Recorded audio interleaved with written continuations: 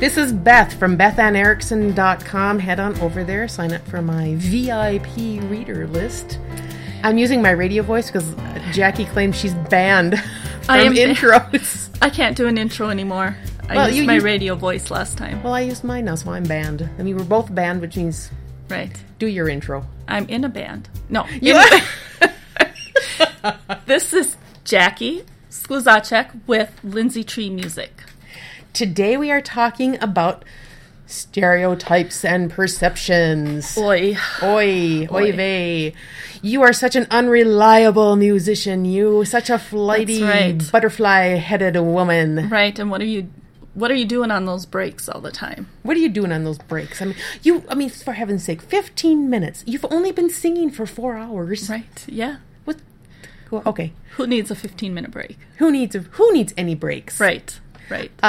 Yeah, all about stereotypes and perceptions. Take it away, Ms.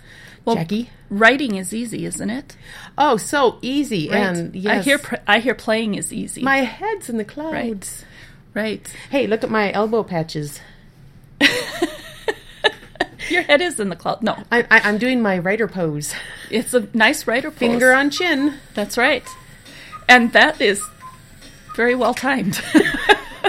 That cuckoo clock is, I got that in Chamonix, France when I was a junior in high school. Wow. That's impressive. I know, it's 3 years old. That's right. I was going to say. add a digit or so after that and we'll be... Right. We need to talk about stereotypes. Yeah. Hey, you know what? I've heard stereotypes that musicians can't stay on topic. That one might be true. Writers, certainly. Yeah, absolutely. Well, I don't know about... Rein us in. Okay, stereotypes. I've heard a lot of them. My favorite ones are being a female bassist. Yes, I've had some pretty difficult ones. Do tell. Tell a story. Let's see. Well, I think that the story is that I've heard them so many times.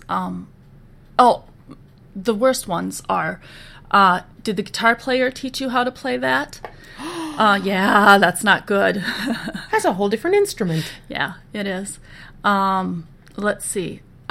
They always want to attach me to someone in the band, like, who are you married to? That kind of thing. Which... I'm nodding my head silently. Go on. Yeah, we'll just segue off of that one. Let's see, what else? I think, that playing is easy. And the reality is it's not that easy. I mean, it's hard work. We pay our dues. Well, I've never in my life seen a musician sweat. Right. Money for nothing. It's the lights. Yes. No, it's hard work. Yeah, it is. And it's stressful. It is. As long as you have played, do you ever get nervous still before a gig? Little bit? I do get nervous. Sometimes. It kind of depends. Probably a different kind of nervous than in the beginning? Yeah, definitely different kind. What makes me nervous is if there's like 2 people in the crowd. That's the worst. Oh, isn't it though? Yeah, crickets. Crickets are not good. No. That makes me very nervous. I get, sometimes I feel that way when I have a zine called Writing Etc. that goes out to freelance writers worldwide. And, it's such a build-up. I get it all polished and set to go. I post it on the website, and then I hit send on AWeber, and it's like... when the crickets hit, it's, oh, dear God, right. What have I done wrong? Oh, they all hate me. Right. It's always a second guessing. Yeah, but then, then the comments start trickling in, and life is good, and, it's okay. But I go through it every single time. When does it get easier? It does get easier, but it's a different kind. What can I say? Well, I think sometimes with the comments about being a female bassist, that's gotten easy because I'm just a little older now. Not a lot. A little older. And times have changed. So True. I think that, people's perspectives have changed too. So some of those stereotypes naturally just dissipate. Mm-hmm. They're just, they're not there as much anymore. And I think it's important to know that there's the stereotype, maybe if we take writing or playing is easy, and, yeah, it's kind of hard work, but it's still worth it. Right. True. Sure, it is a lot of hard work. I'm talking about me specifically now. But it's still, I have to say, it is easier than getting up and getting gorgeous, hopping in the car in 40 below weather, and getting to your place of work, sliding in the door. But my commute consists of, limping. I always think of Shaun of the Dead, the zombie walk. Right. I zombie walk in, sit down, do my email check. There's a reason why this is not a video podcast, is because some days I forget to comb my hair. Well, and I'm in my pajamas right now. You literally are. I literally PJs. am. And I have my gorilla slippers on. I thought they were beavers. They're not beavers. They are gorillas for sure. Okay, can I tell everyone why I'm in my pajamas? You may. Yeah. Yeah. I think I mentioned before I work at a school, and I'm a sign language interpreter. Butterfly hands. Butterfly hands. They're so beautiful. And today was pajama day. Yes. So it's my favorite day. And so she came in her pajama pants and her beaver shirt. Beaver shoes. They're beavers. They're forever beavers. Good luck. Yeah, in your world they are. There we go. Another stereotype. But I do live in my own world. Right. It's difficult to be taken seriously as a coworker when I see everything askew. Right. But that's not going to change. Is that a stereotype that you see everything askew? I don't know. Do writers see things askew?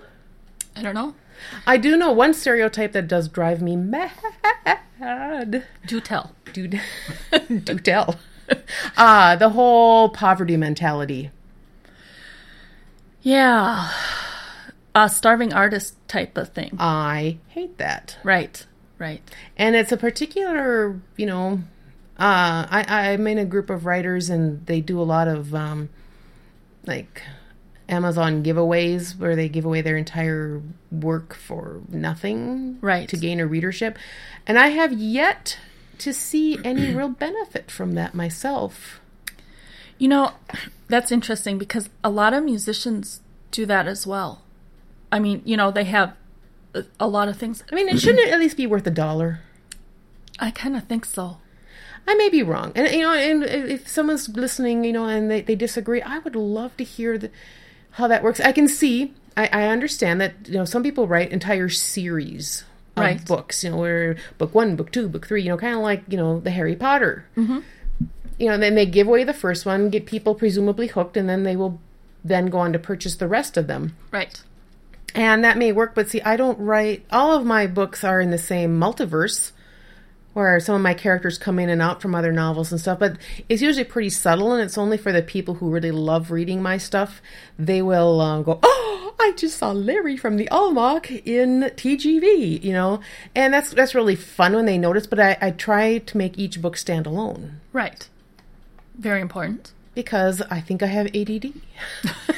I don't think I could do a whole series. I'm doing Murder on First right now, 3,000 words from finishing it. Very excited.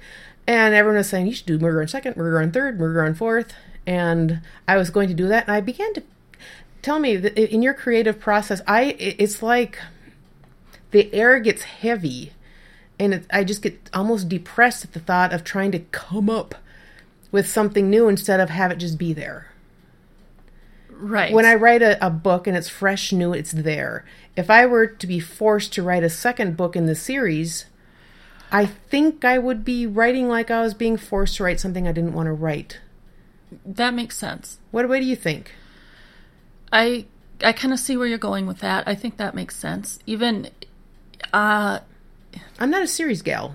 No. And I always think of the movie Spaceballs. Right.